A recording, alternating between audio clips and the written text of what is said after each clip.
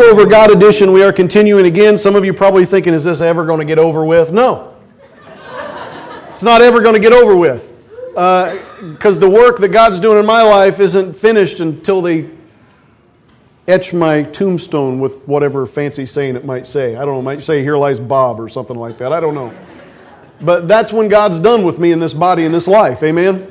And so this is going to continue on in our lives. We're ready for day 5. If you turn to Genesis chapter 1, we'll get there in just a second.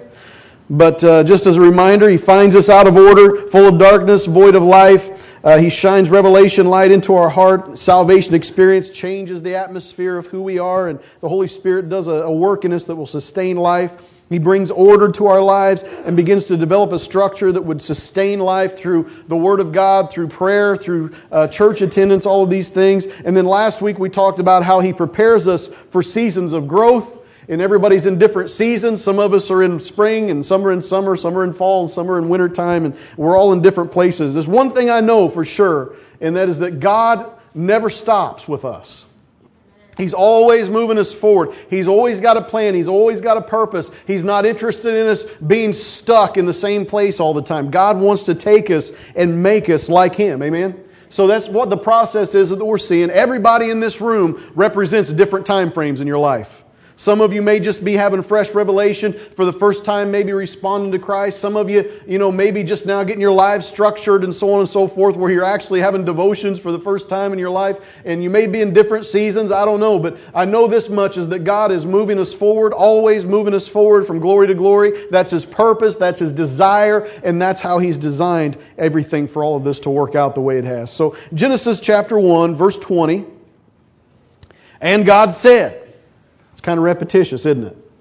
Let the water teem with living creatures, and let birds fly above the earth across the expanse of the sky. So God created the great creatures of the sea and everything living and moving, everything with which the water teems according to their kinds, and every winged bird according to its kind. And God saw that it was good.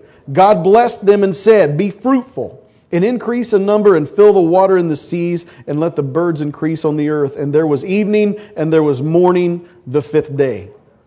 Now this day could be called the day of addition, because God added things that weren't already there. God took the water, the deepest depths of the water and the highest heights of the atmosphere that we talked about, and He began to put life in them.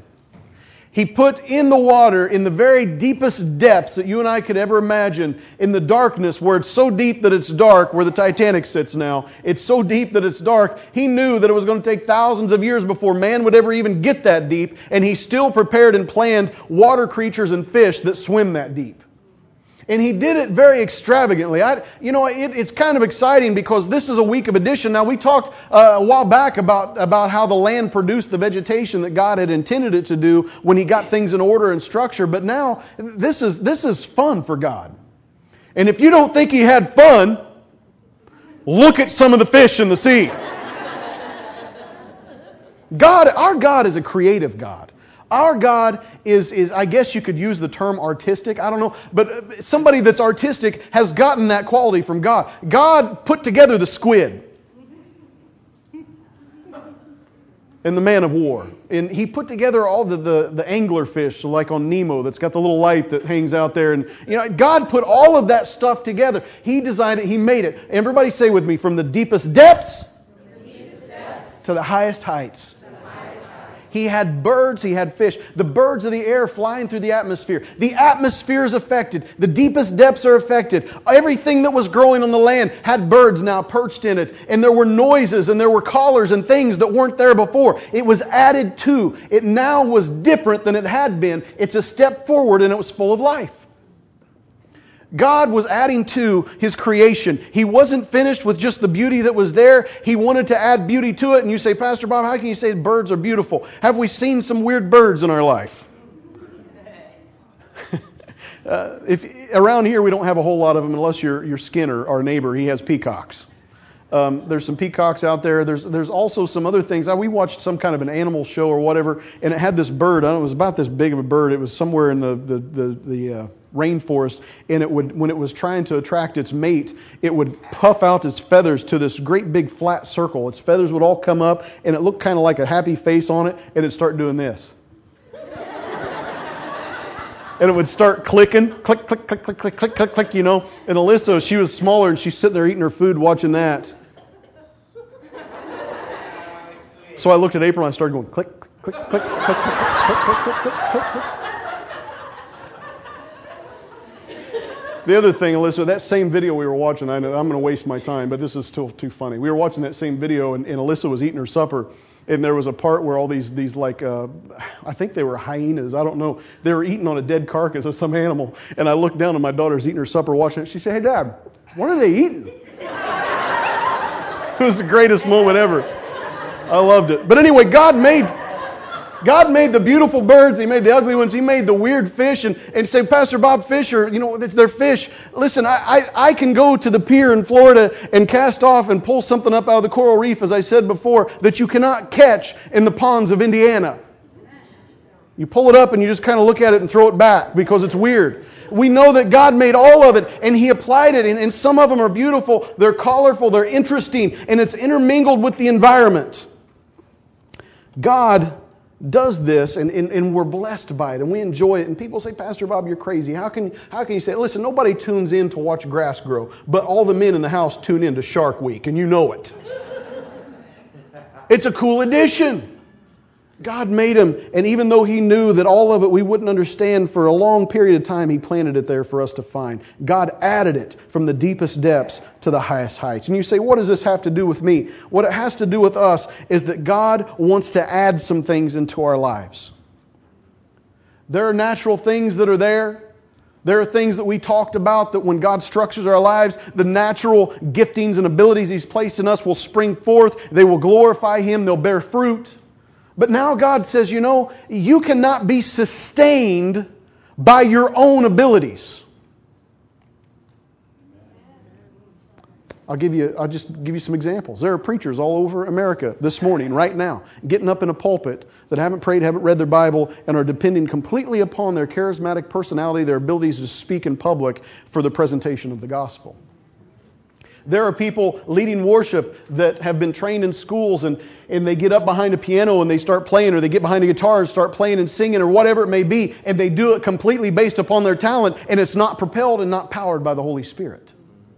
There comes a point, folks, where the things that we have learned that have equipped us for our careers and our jobs is not enough. God wants to put His Spirit in us, and He wants to develop us in such a way that will move us beyond our natural abilities. You don't believe me? We'll talk about Joseph for a second. You remember Joseph? Everybody remember Joseph? Joseph, coat of many collars. Brothers hated him, so they sold him into slavery. Slavery goes in there, and they take him. He ends up at Potiphar's house, and he runs from his wife, and all this stuff, crazy stuff, goes to jail, everything like that. Remember that guy?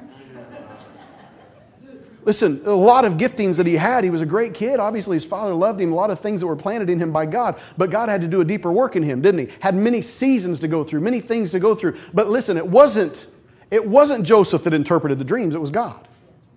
Right? It wasn't Joseph that had the deep wisdom alone by himself to know what to do to prepare for the famine that was coming, that was spoken. It was given to him by God. Now, there are limitations that we have in our natural ability, folks. And God wants to add to us. He wants to give to us. He wants to place some individuals in our lives that are very colorful. He wants to place individuals in our lives that are going to take us to the deepest depths and to the highest heights and affect the atmosphere with new life. We have a testimony we're going to share real quick.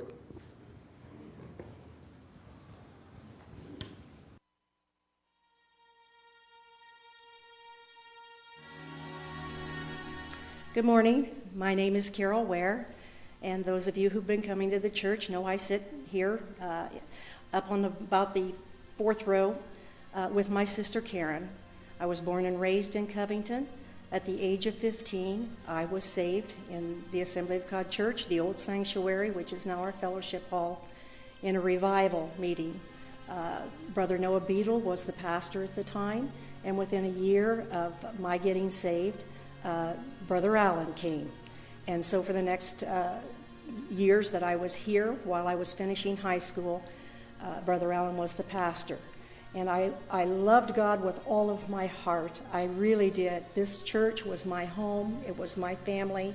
The Holy Cross family took me under their wing and became my spiritual family. I've been forever grateful for that, and when I have come back through the years while I was gone, having them be in this church was some of that firm foundation of people that God placed in my life.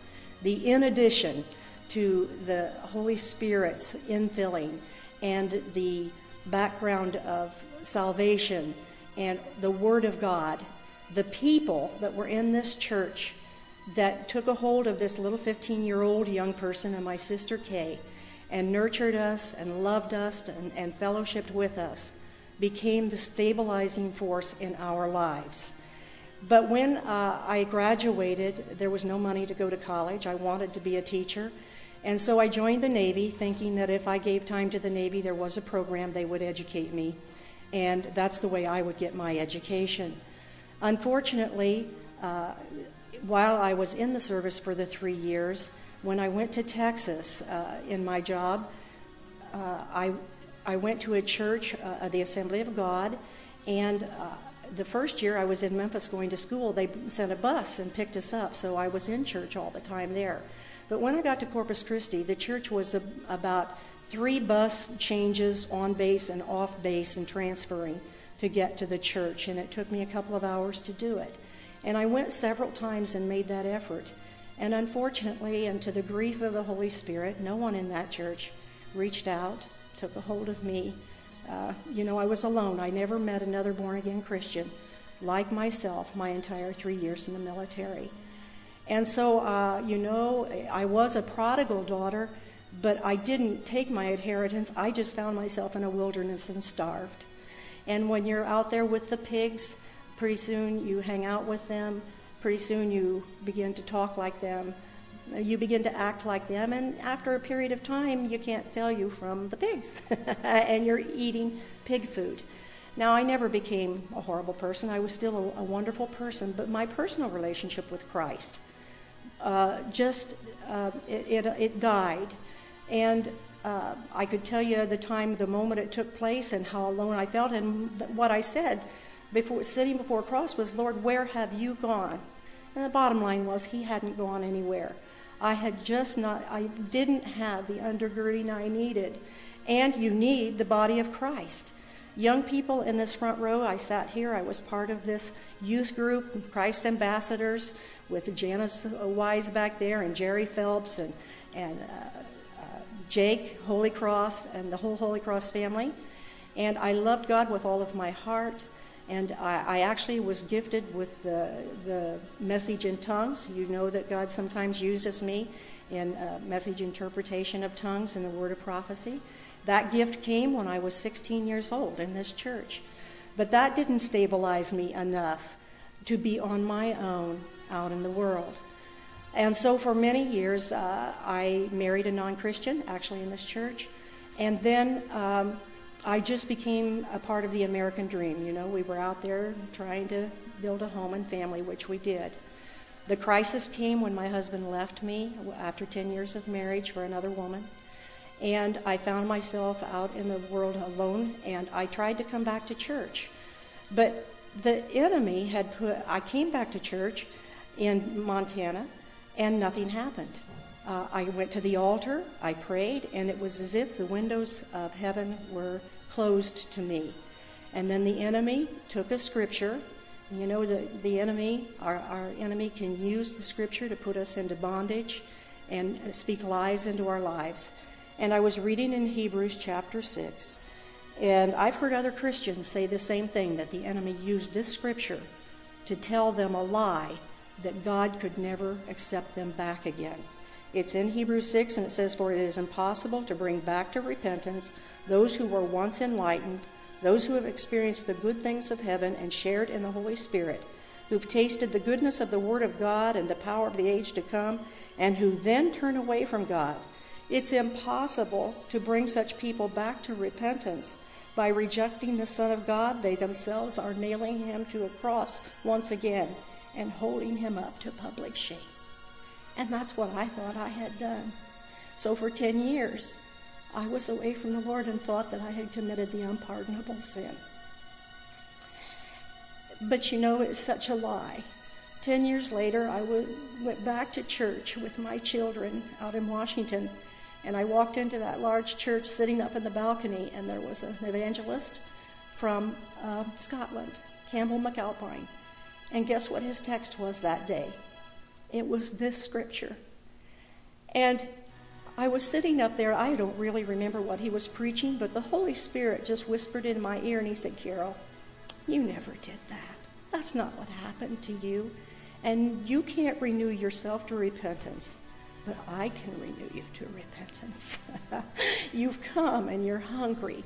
And the Lord just rebirthed me back into the relationship, and that was in 1975. And I've been walking with him closely because I got serious. I went home from that meeting. I got on my knees with my Bible, and I said, Lord, if this is all true and this is for me, I don't care what you have to do to me. I don't ever want to be vulnerable enough to lose my relationship with you again. And so he took me to the other part of the scripture, because if you stop there, the enemy has you. But if you read the next verse, it says, dear friends, even though we're talking about this way, we really don't believe it applies to you. We are confident that you are meant for better things that come with salvation. For God's not unjust. He will not forget how hard you have worked for him and how you've shown your love to him by caring for other believers as you still do. He hadn't thrown me away. And he took that scripture, stuffed it down the devil's throat, and said, how dare you use my word to put my daughter into bondage and make her feel that she was unacceptable. And so young people, when you go off, and I see so many, I see you like I saw myself and Kay back in those days. And if you go off to college or you go somewhere else, I would say to you, stay in fellowship. No matter what you have to do, find a church where somebody does reach out to you. Go and reach out to other people. Find a body. You will need, in addition, you can't stand alone. You have to have the body of believers. That's how the Holy Spirit works in your life. That's how he brings you and keeps you strong. So go to church, keep reading your Bible, keep praying. And if you do fall, and many of you probably will have a season, it's not unusual for young people to leave church where God's had his hand on them all their lives and get out into the world and get surrounded and get off track for a while. But as long as you have any desire at all in your heart to be right with God, he will be there waiting for you. And he will bring you to repentance, a new repentance. As long as you're serious with him. He did speak to me later and said, Carol, I said, Lord, why didn't you do this when I first came to you? When I came back, he said, Carol, you weren't ready. You wanted me to heal you, get you back on track, take away all that pain, but you were not ready to give me full lordship of your life. The timing was wrong. But stay faithful. Surround yourself with friends and people. This church, you're totally surrounded. You're in a safe place here. But you're going to go out into the world and you're not going to be in safe places all the time. And so keep yourself in the body, keep yourself in fellowship, surround yourself with wise counselors, and God will keep you in his care. I would say that to you and leave it with one last word that God gave to me, and that's Hebrews 13:7.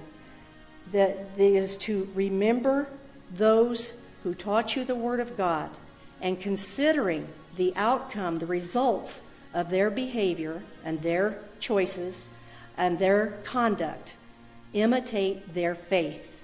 Okay? Don't imitate them. It's okay to put an example in front of you and say, I want to grow up to be like this, I want to be this. But always remember that God wants you to be the individual he's created you to be, and it's okay to have other examples and imitate their faith, but don't particularly imitate them. God's going to make you something different. God bless you. Thank you for this time to share my life and my testimony with you, and I hope to be here until the Lord takes us all home. Thank you.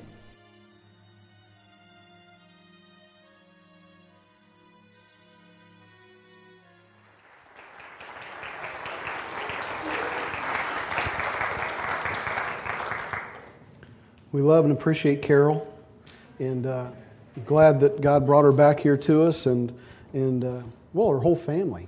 We love all them girls, even that wild one that's not here. She's out running around somewhere. Kay and Mike, precious, and we love the family, In church, I'm sure you heard in several places the importance of not only having the revelation light of salvation and being filled with the Spirit, and how it comes into part and play with even people in our lives, and how important that is that we have. And this morning, I just for the next few minutes try to get through all of this, but the reality of it is that I'm going to talk about 4 individuals that God wants to add into our lives.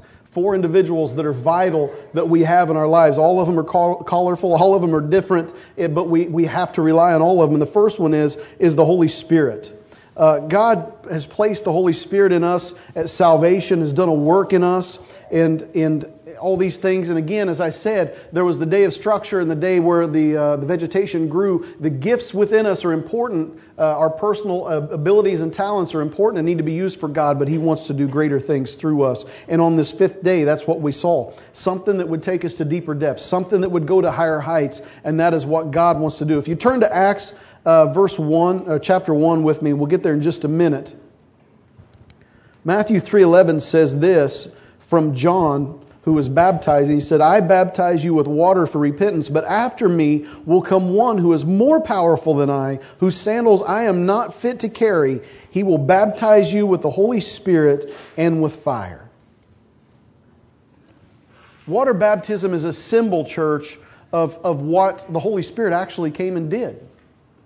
It's a symbol of Christ's death, burial, resurrection, and it's also a symbol of what the work of the Spirit of God does in us. Through the Spirit of God, we can identify and understand that death, burial, and resurrection. We are a new creation. If any man be in Christ, he is a new creation. Amen? The old is gone and the new has come. That's the working of the Holy Spirit in us. But what people want to do is that they understand and accept that ordinance of water baptism, and then they stop there. They understand that it means I'm a new creation, that I'm saved, and then we stop there following that water baptism. But John says, listen, there's one coming that's greater than I. I only baptize you with water. This is a baptism of repentance, folks. It's important. We've got to do it. But he's saying, look, there's one coming that's going to baptize you with fire.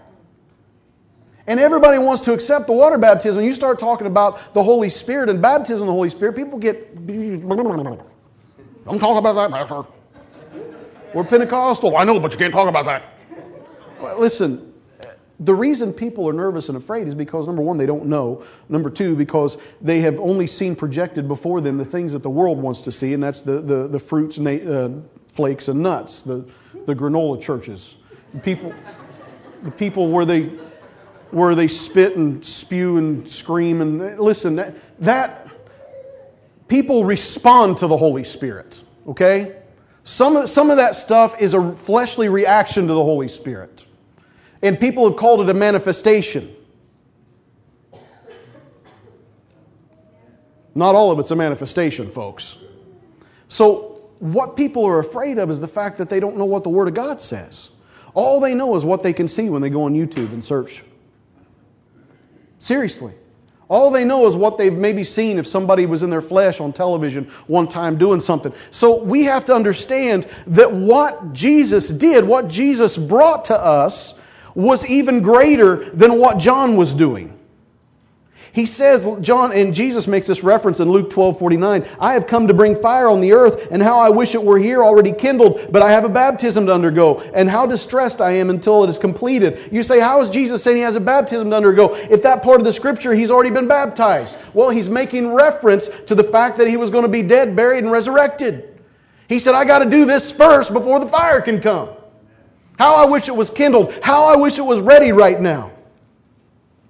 Jesus even told the disciples, he said, I've got to go away. It's good for you. It's beneficial for you if I go away. For if I don't go away, the counselor can't come. He said, this is the whole purpose of everything I'm doing. The purpose and the goal of what I'm doing and what I'm saying for you is that when I go away, the counselor is going to come. The Holy Spirit, this is what I purpose. This is what I designed. This is what is supposed to sustain you.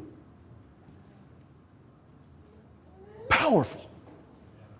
And see, people, they're afraid of it. They oh, that's weird, that's kooky, that's strange, that's not right. But it's the design and plan and will of God to move us forward. You say, well, Pastor Bob, I thought you said the Holy Spirit came and did a work in us at salvation. That's true. He did. Remember when Jesus come to the disciples after He's resurrected, and He comes in, He breathes on them, and He says, receive you now, the Holy Spirit. That was a symbol of salvation. Us, the Holy Spirit, coming to live within us. But folks, after our atmosphere has been changed, God wants to make some additions.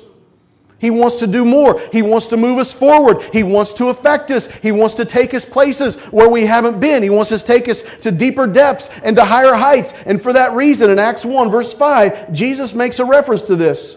He says, "For John baptized with water, but in a few days you will be baptized with the Holy Spirit." So when they met together, they asked him, "Lord, are you at this time going to restore the kingdom to Israel?" He said to them, "It is not for you to know the times or the dates the Father has set by His own authority, but you will receive power when the Holy Spirit comes on you, and you will be my witnesses in Jerusalem and in all Judea and Samaria and to the ends of the earth." After He said this, He was taken up before their very eyes, and a cloud hid Him from their sight. It was never God's will for mankind to be taught and discipled some kind of an educated religion that these men would have to sustain and walk through the rest of their lives. God wanted to implant His Holy Spirit inside of them and enable them to do the things that He has done. Amen? Am I at First Assembly of God Church in Covington, Indiana?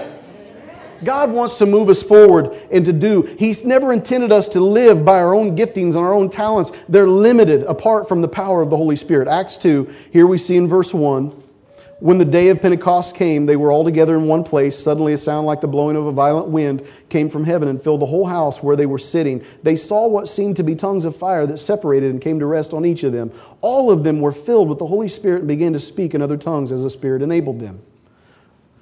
Addition, folks. God did a work in that room with those men, with those that were in that room, and they were filled with the presence of God. There was a change that took place. They weren't the same. They were saved before that. They were clean. Jesus even declared Peter clean when He was washing their feet. They were clean. They were saved. But after that day, this day, after the move of the Holy Spirit, everything that Jesus talked about all through the book of John, which we've been in on Wednesday nights for 3.5 years, a year and a half, all the times, over and over and over, I'm sending the counselor, and if I don't go away, he can't come. There's a plan God's got to follow, and this is how it's going to take place. The day came, an addition took place, and these men no longer were fearful. These men now, when they were looked at, these uneducated men, they say, "How do these people know what they know?" And they take notice and say, "Well, they had been with Jesus." Not only had they been with Jesus, but now His Spirit dwells inside of them, reminding them of everything He has said according to the Scripture, and even telling them of things that are to come. Wisdom that surpassed man's knowledge now was inside of them, and Peter stood up instead of running like he had before from a little girl around a fire. He stands up and he says, "This day, what you're seeing is what the prophet Joel spoke about." And he began to explain to them and to explain what Jesus had done and who Jesus was, and began to make clarity. And people said, "You know what? I want some of this." And 3,000 came into the kingdom that day. What is the formula to that? People that know Christ, people that are saved, people that are filled with the addition of the Holy Spirit and the works that God does through their life, and it affects everybody that's around them. That's the purpose of God. The tendency for churches and church people is to just receive from God and then sit dormant and not do anything with it, and that was never God's will. 1 Corinthians 12 says this. It says, "Now about spiritual gifts, brothers, I do not want you to be ignorant." Let's just stop there for just a second. Paul says to the Corinthian church, who had had some gifts and the usage and some things had been out of order, he says, "Now about spiritual gifts, brothers, I do not want you to be ignorant." Listen, God does not want us to be ignorant about the use of the gifts. The early church was Pentecostal. It was full of the Spirit. There were signs and wonders. There were workings of miracles in people's lives. The spiritual gifts, brothers, I don't want you to be ignorant. God doesn't want us to be ignorant of them. He doesn't want us to stay uninformed or without understanding or to be afraid of or not to seek. This is something that God wants us to know. Look at verse 2. "You know that when you were pagans, somehow or other, you were influenced and led astray to mute idols." Stop there for a second. He says, I don't want you to be ignorant of the gifts. Why? Why do we not need to not be ignorant of the gifts? Because the tendency of mankind is to pray to a tree. The tendency of mankind is to depend upon drawing energy from the earth. The tendency of mankind is to do like they did in their day and carve out an altar and cut themselves and bleed on the altar, or fornicate in front of the image on the altar, or defecate in front of the image on the altar, exposing their nakedness in front of the image on the altar. This is how they used to worship idols. And they were turned to this dumb idol, this idol that didn't speak. It was a piece of wood. And they would do all these things, and they would have this form of religion, and that was good enough for them. God said, I don't want you to be ignorant of the spiritual gifts. I don't want you to be ignorant of that, because remember when you were a pagan and you were drawn away to dumb idols and mute idols? You say, why do you say that? Because our God is not mute. He's not mute. He's living. He's active. His Word comes to life through His Holy Spirit. When He speaks to us, I'm reading the Word, and the Holy Spirit will direct me. He'll correct me. He'll rebuke me. He'll encourage me. He'll do all the things that He does as I'm reading the Word of God. He's alive in me, and He's moving in me. It's not some kind of weird thing like Hollywood produces. Okay? My head doesn't spin around, and I don't bend backwards and scream and spit pea soup when I walk all over the floor. That's called possession. Okay? The Holy Spirit is a gentleman. And when you invite Him into your life, when you invite Him in, He comes in and He begins to rearrange your thinking and the working of how you see things. You begin to understand the Word of God. He reminds you of the things that Jesus said in the Word, and He even tells you of things to come, just like I had said from John, the book of John. Let's look and see what else Paul says. He doesn't want us to be ignorant. He doesn't want us to be led astray by mute idols. Therefore, I tell you that no one who's speaking by the Spirit of God says Jesus be cursed, and no one can say Jesus is Lord except by the Holy Spirit. There are different kinds of gifts, but the same Spirit. There are different kinds of service, but the same Lord. There are different kinds of working, but the same God works all of them in all men. Now, to each one, the manifestation of the Spirit is given for the common good. To one, there's given through the Spirit the message of wisdom. To another, the message of knowledge by means of the same Spirit. To another, faith by the same Spirit. To another, gifts of healing by that one Spirit. To another, miraculous powers. To another, prophecy. To another, distinguishing between spirits. To another, speaking in different kinds of tongues. And to still another, the interpretation of tongues. All these are the work of one in the same Spirit, and He gives them to each one just as He determines. God doesn't want us to be ignorant of these things. He doesn't want us to operate without these things. These things are normal for a believer's life. They're not abnormal. What's happened is people have sensationalized things. Let me just, for the sake of, there's not enough time today to go through, and we're going to, hopefully this year, do a whole series about the operation of the Holy Spirit, and we're going to be doing some on spiritual warfare just so to kind of help us understand this stuff. But, the times where I felt the Lord lead me to speak to somebody, it's not like I'm in a conversation. We'll just say, Pastor Sam, God says that you need to go home right now. I mean, that's not how it happens. All right? I mean, He would impress upon my heart. He would speak to my heart, and I would come to Him and say, hey man, listen, I've been praying for you, and I just feel like the Lord wanted me to share with you. You know if it's from the Lord or not. And I would share my heart with Him, what I felt God speak, and He would say, you know what, that is what God's doing. Or He'd say, I'm not really sure what that is, but I'll hold on to it maybe for the future. It's not some weird goofy thing where you shake and spit and then something comes out. I mean, that's not... I'm serious, because there are people that are afraid. That's what we do in this building. They've said it. They come around town, the people are the crazy people. That they think we're snake handlers. We only hand snakes to the people we don't like. That's what we do. If they say you have a crazy pastor, don't argue that one with them.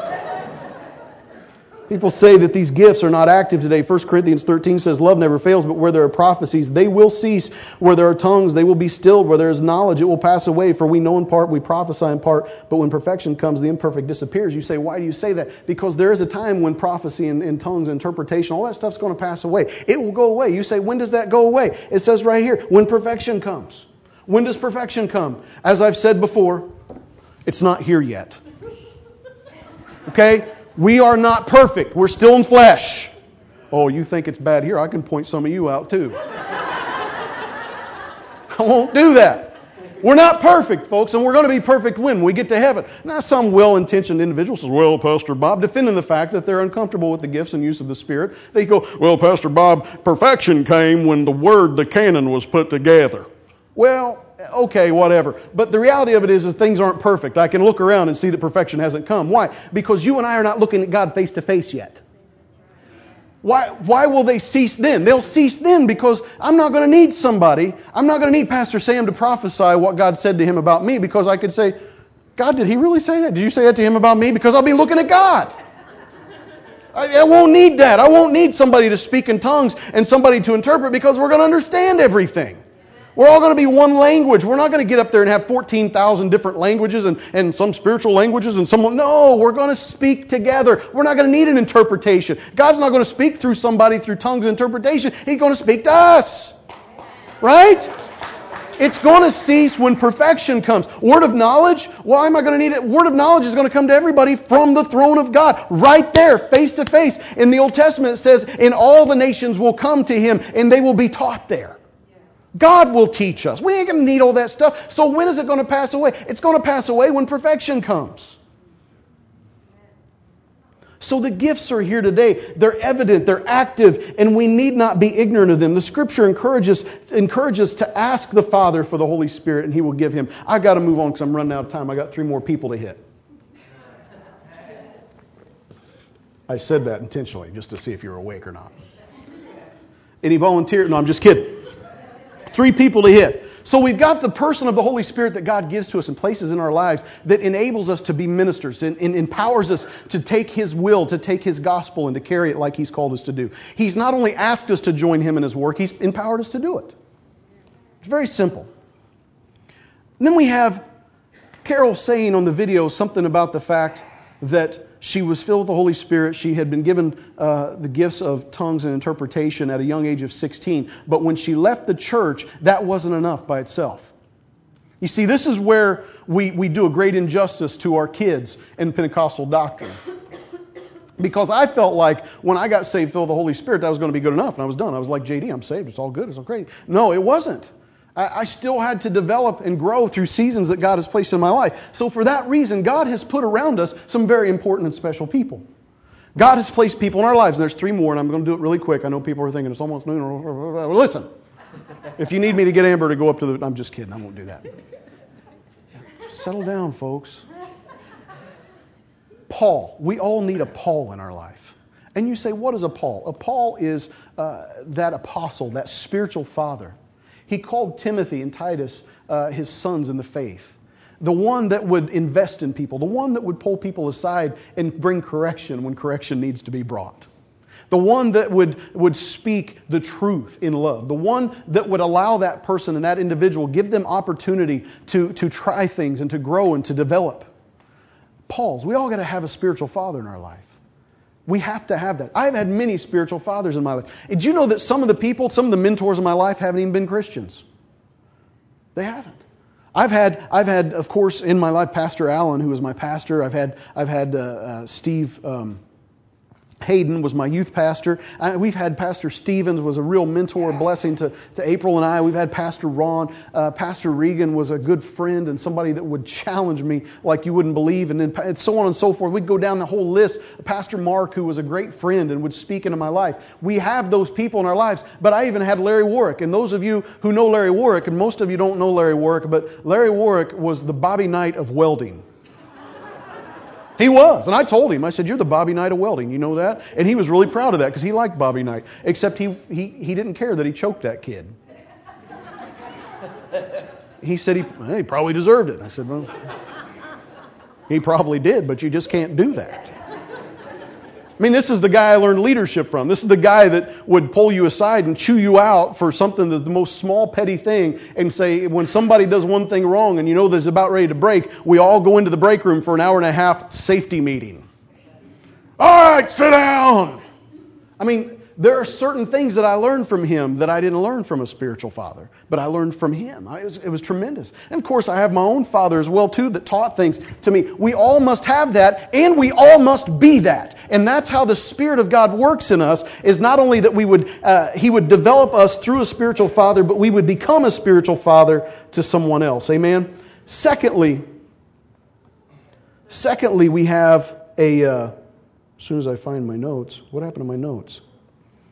God wants to add people to our lives. Did you know that Adam, it wasn't even good for Adam to be alone?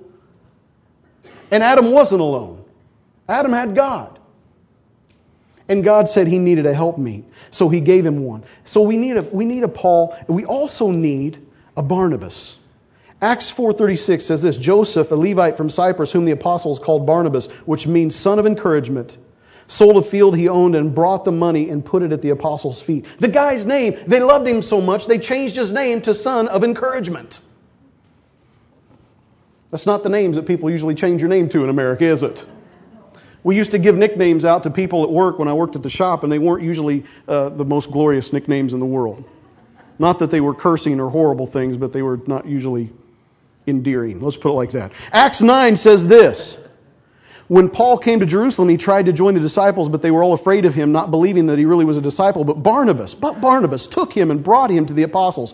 He told them how Saul on his journey had seen the Lord, and that the Lord had spoken to him, and how in Damascus he had preached fearlessly in the name of Jesus. So Saul stayed with them and moved about freely in Jerusalem, speaking boldly in the name of the Lord. And even later on, Barnabas had a confrontation with Paul because Paul didn't want to take John Mark with him somewhere. And Barnabas stood up for John Mark because John Mark had departed from him at a time, deserted him, and he says, no. He said, I think he's good. And Paul said, I ain't taking him. Go somewhere else.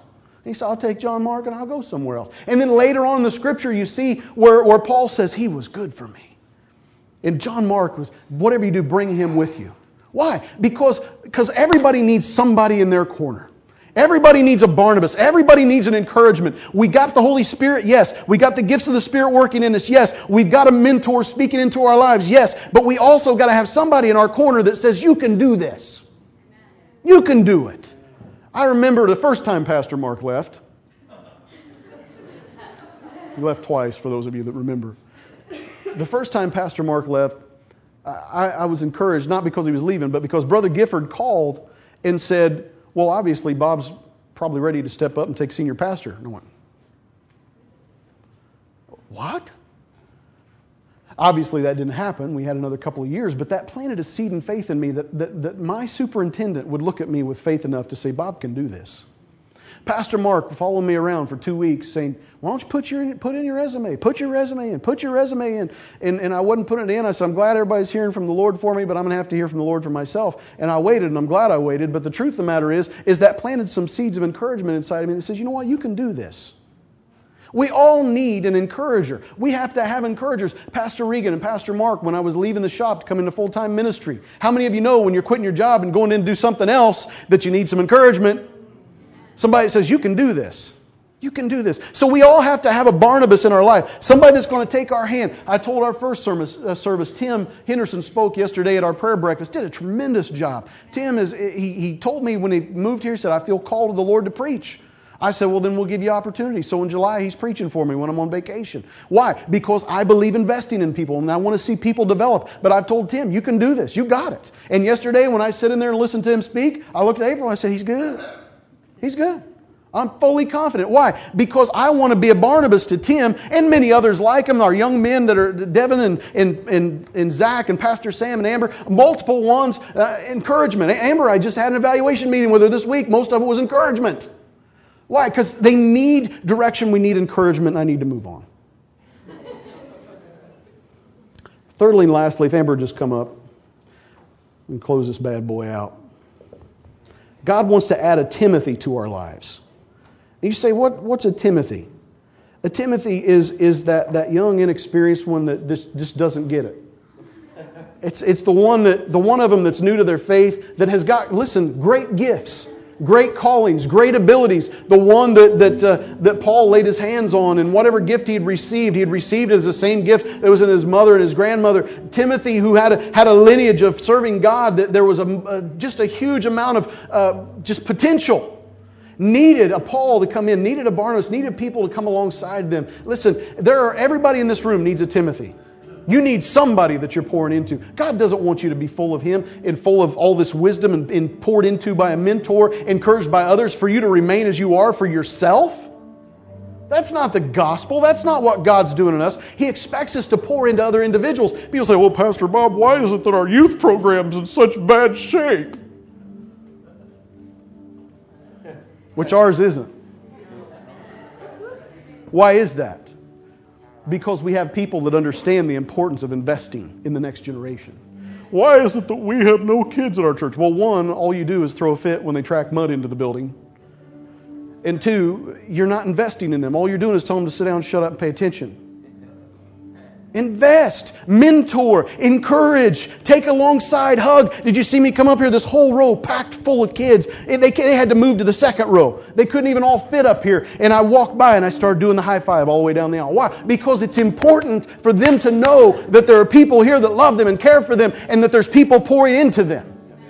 Listen, there are young people probably in this section right now that if I said, raise your hand if you need a spiritual mentor to mentor you and to care about you and to contact you and to teach you and to do things with you, to be a spiritual mother or father in your life, raise your hand if you want that. And they probably, most all of them would. Because not everybody has that. It's a precious thing. And Pastor Sam and Amber cannot do that for all of them. Why am I saying this? There's plenty of Timothys in our church, and there's plenty of Pauls in our church, and there's plenty of Barnabases in our church. All we have to do is get on board with the Holy Spirit and what He's doing inside of us and realize it and connect with these individuals and lift them up and do what Carol didn't have when she was out in Corpus Christi. Are you starting to see how it all works together now, folks? It's not just about speaking in tongues in a service. It's not just, all those things are good. It's not just about prophecy in a service. If you can't prophesy one-on-one with an individual and all you want to do is do it in a public service, you need to evaluate what your motives are. That wasn't even in my notes. Stand with me if you will.